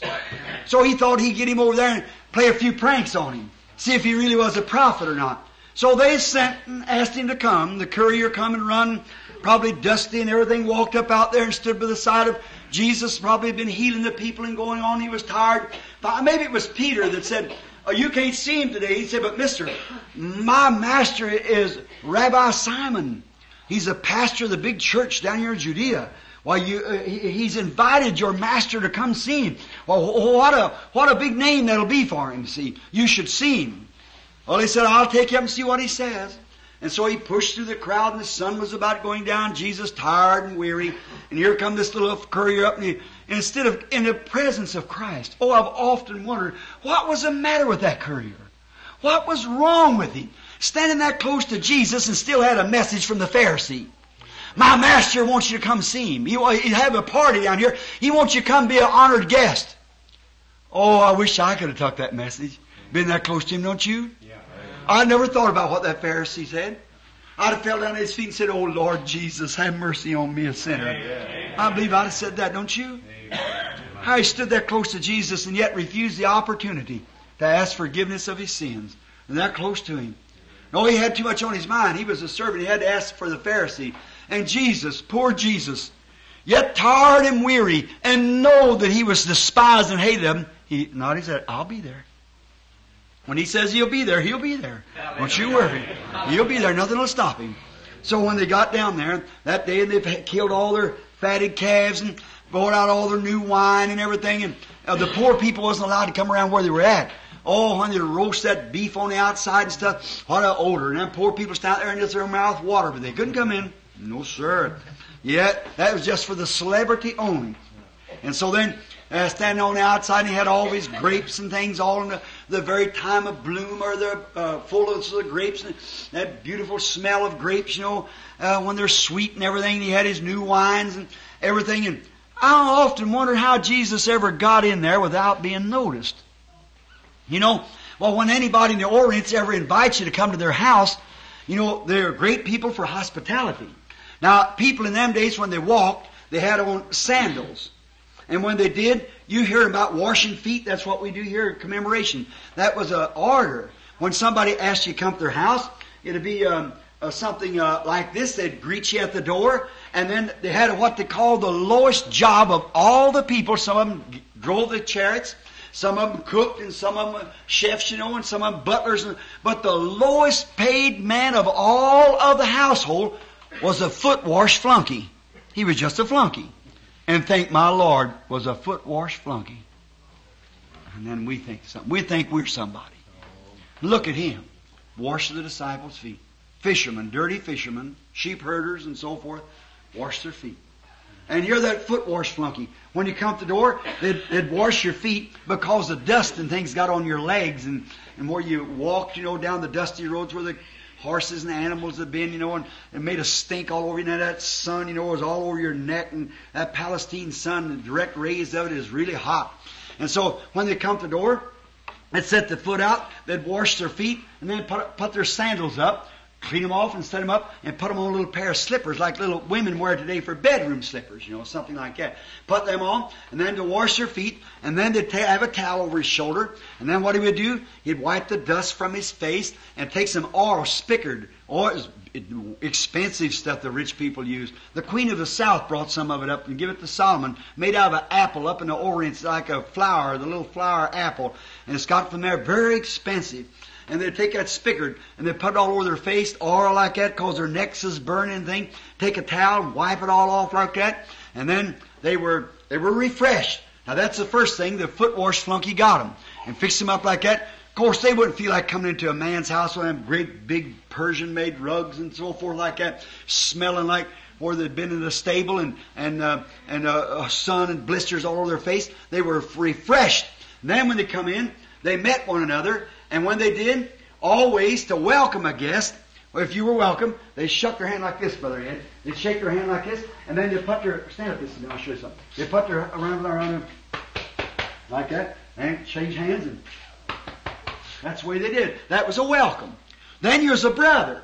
You felt fine, your feet was washed, you was anointed all over, and then the next thing you did, they kissed one another on the neck. And that made them welcome. That last thing was that welcome kiss. Remember Judas giving Jesus that welcome kiss? I said, why'd you do that, friend? See? He knew his heart. So they made one another welcome. You didn't feel like coming in dust all over you and that old stink all over your face and legs and things. That old garment hang down, pick up that dust as you walked when you was walking. They didn't feel like going in, but when you was all refreshed, and then when you come up and you're a guest of honor, and then when he come up and welcomed you and give you a kiss on the neck, why, you was a brother then. Come on in. You go to the refrigerator, get you a sandwich, anything. You was welcome then. You was welcome in. But how did Jesus ever get in here without all that being done to him? See, he was sitting over in the corner with dirty feet, unwelcome. Probably Pharisee was talking about something else. You know, he never noticed Jesus come in. That's what's the matter in the churches today. Too many of our Pharisee churches. The power of God come in and they don't notice it, see. You'll be ready to do something, but he's never made welcome. And there he was over there, maybe telling some jokes and having a big time with Pastor Rabbi so-and-so and Rabbi so-and-so over there. They didn't notice Jesus, and he must have slipped in and sat down somewhere over a corner. I can see him there with his dirty feet, blistered neck, no kiss of welcome. Oh, don't that make you feel funny? Jesus with dirty feet. They call him over there Jesus. Jesus. Say Jesus with dirty feet. Sitting in the corner. Oh God, how could it ever be? Nobody paid any attention to him but a little prostitute. Oh my. An ill-famed woman. She happened to pass by. Maybe she was, there's nobody in town. Everybody gone to this feast. All the celebrities. So, her business was poor. So she found out what's all this up here at the Pharisees' house about. So she went up there and probably looked through the crack of the fence, looking around. Oh my. She happened to look over in a corner. She seen sitting over there with his head down, dirty feet, blistered neck, unwelcome, nobody paying any attention to him. But it was revealed to her.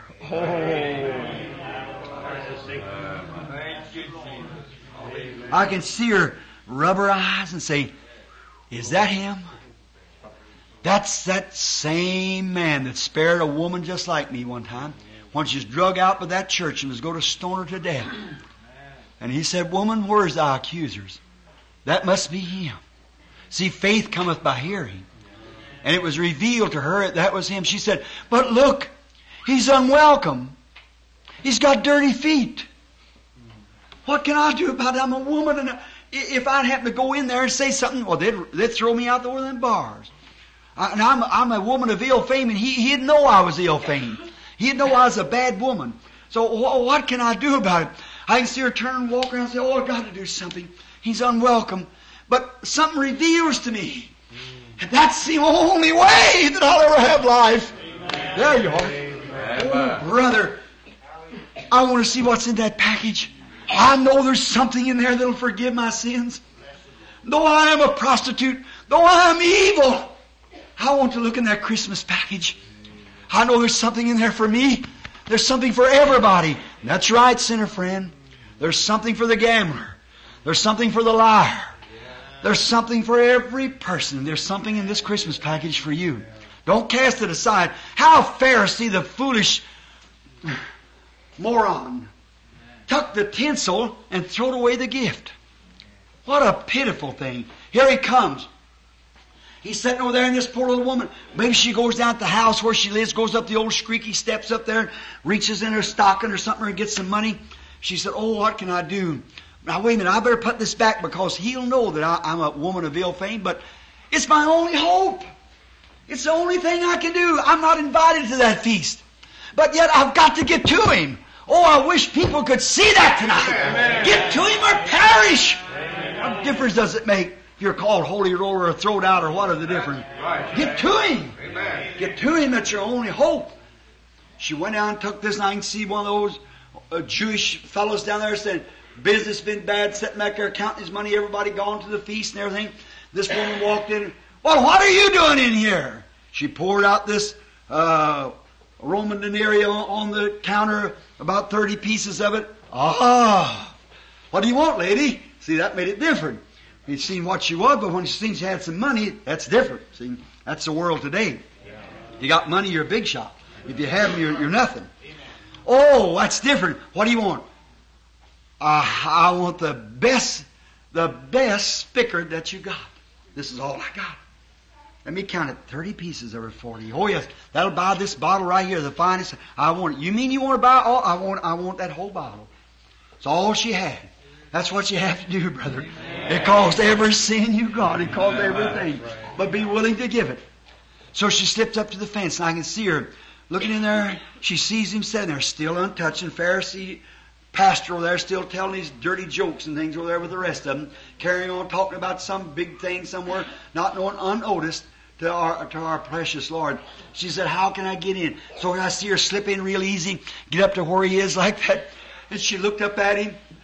I can see her with the tears running down her face and her big brown eyes looking up at him like that. And she whacked the bottle, broke out the ointment, poured it on his feet. She wasn't going to let Jesus sit with dirty feet. You say, I wouldn't either. Well, won't you do something about it then? Amen. Amen. He's got the worst name there is in the country today. Holy roller. Religious fanatic. Won't you do something about it? Rise and say, I'll take the way with the Lord. Amen. I'm ready to receive that package. Thank you, Father. She poured the oil upon his feet. The whole room lit up with it. It was costly. There's nothing too good for Jesus. Give him your best. Amen. Give him everything you got. Amen. Your life, your soul, your being, your time. All that you have, give to him. Yes. And she happened to look. She's standing there. Oh my. She poured this oil on his head and reached down to his feet and began. She picked up his feet and looked. They were dirty. She had nothing. And she got thinking about her sins, and she said, surely he'll condemn me. So when she put the oil up on his neck and rubbed it, then she got down there and she got hold of his feet and she fell down and she started crying. Oh, I'm such a sinner to stand before this man. I'm such a sinner. And she looked up in her big pretty eyes. She thought, hey, he'll about kick me out of this room. But he never moved. He just sat and looked at her. Oh, I like that. He just sat and looked at him. Oh, he knows my heart. I can feel him right now, reading right down in my mind. He knows I'm no good. I know it, Lord, but I can't stand to see you with the dirty feet. I just can't stand it. You're my only hope. I can't stand it. What beautiful water for his feet. Oh, tears of repentance. Amen. Old Pharisee couldn't furnish nothing like that. Waters, tears running down her cheeks. And she began to rub him and kissing his feet. Oh, it was her Lord. Kissing his feet. She had no towel to dry it with. So I guess her curls she had done up on top of her head must have fell down across. She took her hair and began to wipe his feet with it and kissing his feet.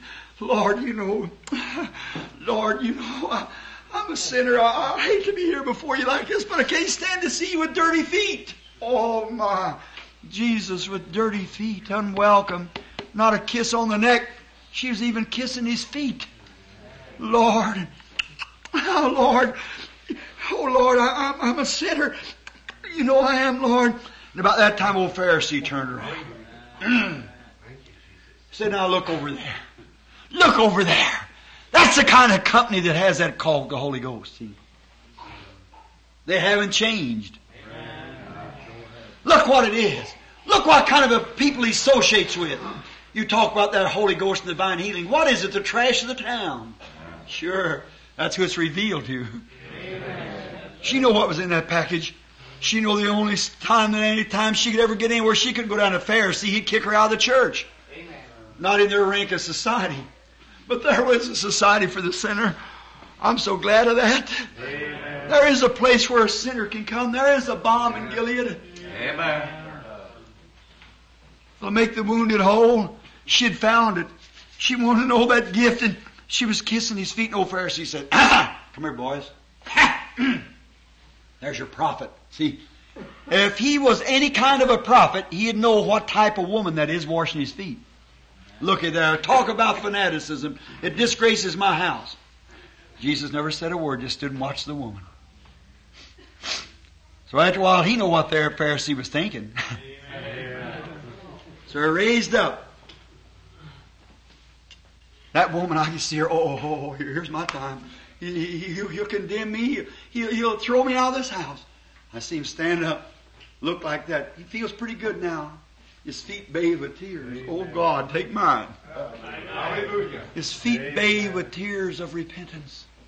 A true heart, though immoral as she was, it's the only time she's ever had a fountain she could be washed clean. There she's sitting there looking at me in the face. I can see her with the tears strained down her face like that and stained all over, her curls all dropped down and full of tears and dirt from his feet. She's standing there wondering what's going to happen. He'll throw me out. He'll have to put me in jail for coming in here. He stood up like that. He said, Simon, I got a word to say to you. You invited me to your house. And when I come in, you never give me any water from my feet. I'd wash my own. But you never give me no water. Oh God. You never give me no oil to anoint my neck with when it was burning. You didn't do that, Simon. Neither did you kiss me and make me welcome. But this woman, she has washed my feet with her tears. And she's kissed my feet. And she hasn't ceased doing it since she's come in here. I've got a few things against you, Simon. But her, whether it's a prophet or not, I say unto her, her many sins are forgiven. Hallelujah. Hallelujah. What was it? She found what was in that gift package. She found there was love. She found there was forgiveness. She had seen that. Oh, how she's seen that precious gift of God work on her. How it must have made her feel when she seen that God's gift was extended to her. Her sins were forgiven. How Barabbas must have felt that day. You know Barabbas, the story. Barabbas is that outlaw that was caught and was put down in the galleys and was going to die the next morning. He was a thief. He was an outlaw. He was a murderer. He was a criminal. And all night long he walked up and down that jail pulling his hair. For the next morning he went to a cross. Capital punishment. He had died. How nightmares passed over him that night. How he couldn't rest. And the next morning, no breakfast or nothing, no, his blood would be strung out like among wolves. All at once he hears the chains rattling.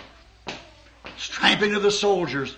Here comes 4 or 5, maybe a battalion of Roman soldiers, spears a glittering. Walked up there, the big jailer turned the keys and said, "Walk out, Barabbas." "Oh, don't kill me, have mercy." Barabbas says, "Nothing wrong. You're free." What? You're free. How'd I come free? Somebody pointed up that way. What it must have meant to Barabbas when he seen the gift took his place in death. I felt the same way. God's gift took my place in death. How that dying thief on the cross, nailed up there, the dying thief rejoiced to see that fountain in his day. There may I, though vile as he, wash all my sins away. Yes, ever since by faith I saw that stream, it was revealed to me. Thy flowing wounds supplied redeeming love has been my theme and shall be till I die. That's right. Oh, closing, might say this. Today, Christmas means a carton of Camels, a carton of Viceroy, a bottle of Four Rose or Seagram, wrapped up in a pretty Santa Claus paper, but they still refuse God's Christmas gift. They still refuse His Christmas gift. They don't want it. I want it. Amen. I'm glad I received it. Amen. Oh, Emmanuel, God made flesh and dwelt among us. Rejected and condemned all down to the ages. And His mercy extends today to every heart that will receive Him. Let us bow our heads just a moment. I wonder tonight, in this building on this Christmas time, in commemoration of nearly 2,000 years ago, when God gave the first Christmas gift. I wonder tonight if you'd like to look on the inside of that package and see, sinner, that there isn't somebody in there who loves you, somebody who died for you, somebody gave their life for you. Would you be willing tonight to take the swaddling's cloth off of him, that dirty cloth that they call him fanatic and holy roller? Wrap yourself in it and take the way with the Lord's despised few. If you're in the building tonight and like to be remembered in prayer, would you just raise your hand and say, on this Christmas night, I want to receive the Christmas gift of God. God's true Christmas gift. God bless you, lady. God bless you, girlie. God bless you, sister. God bless you. God bless the young lady there. Would there be some more who'd like to be remembered in prayer? Lord, God bless you, my brother. Someone else. Lord, I'll take the way. I'll never see you sit with dirty feet either. I'll never stand. I'll join up with them. I'll come right into the kingdom of God. I'll be one of them that's despised. Abide with me, Lord. Come go home with me tonight. I'll wash away all the dirt from your name. You wash away my sins, Lord. Let me live the life, not the way I'm doing now. I'm dirtying I'm dirtying you every day, putting more upon you. Let me go tonight, Lord, and with my tears of repentance, I now come humbly at the foot of the cross to receive you as my Savior. Is there another before we pray? Just raise your hand. All right. Precious Lord, we bring to Thee tonight, it seemed like it was quite a few women tonight, Lord, that raised their hand. Maybe they too can look down. Some of them are young girls, just a teenage, that raise their hands.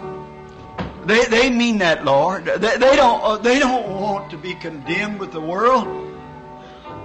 They want to receive you now, this Christmas time, to look into God's package and receive eternal life. Grant it, Lord, just now that you'll open to them the forgiveness of their sins. That you'll open to them a fountain in the house of David that's open for sin and uncleanness, where sinners plunge beneath the flood lose all their guilty stain.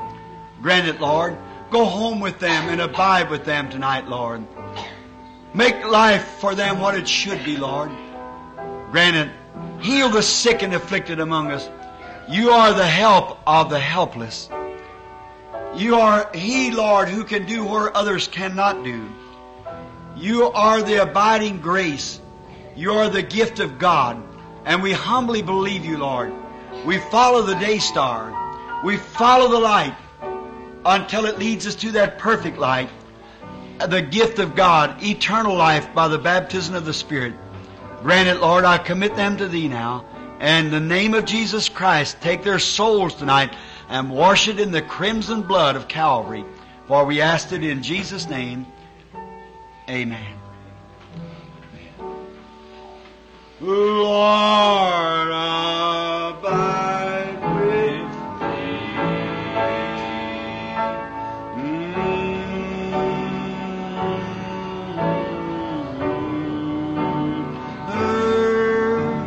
fail to comfort me in life, in death, oh Lord, abide with me. Do you love Him with all your heart? Once more, for old time's sake, I love Him, I love Him, because He first loved me.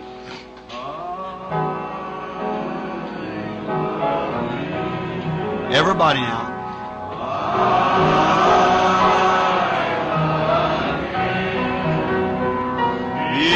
Because, yeah. Let's raise up our hands to Him.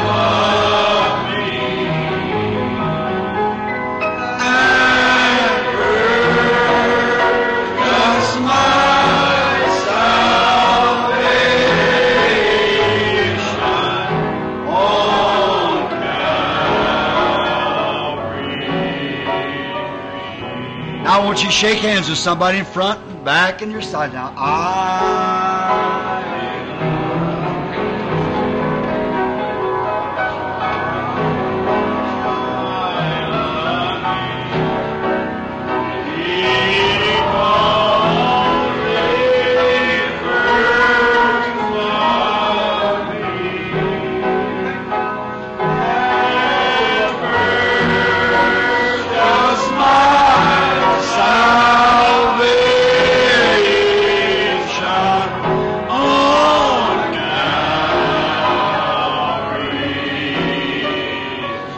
Let's receive the Christmas gift of God. Raise your hands now.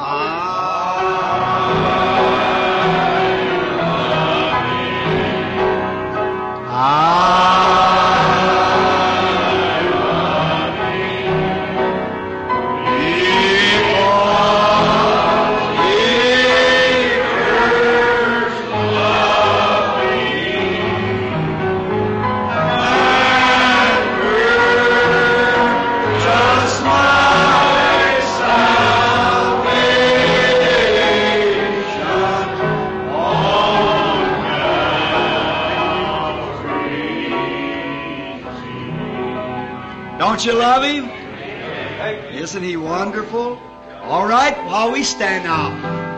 Take the name of Jesus with you, child of sorrow and of woe.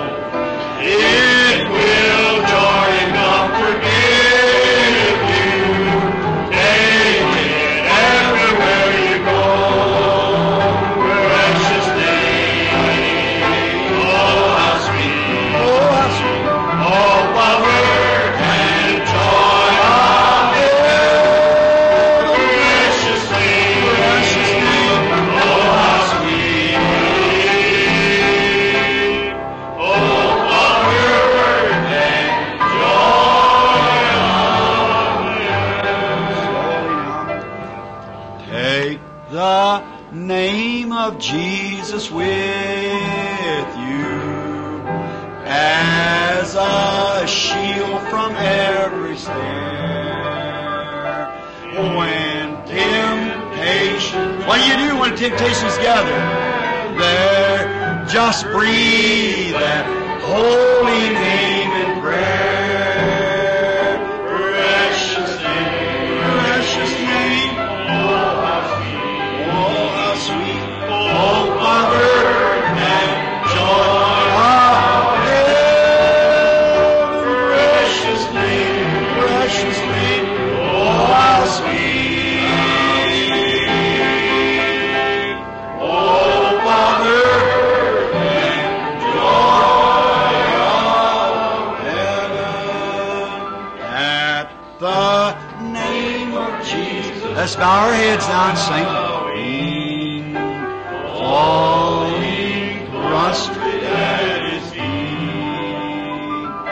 King of kings, and ever crown Him.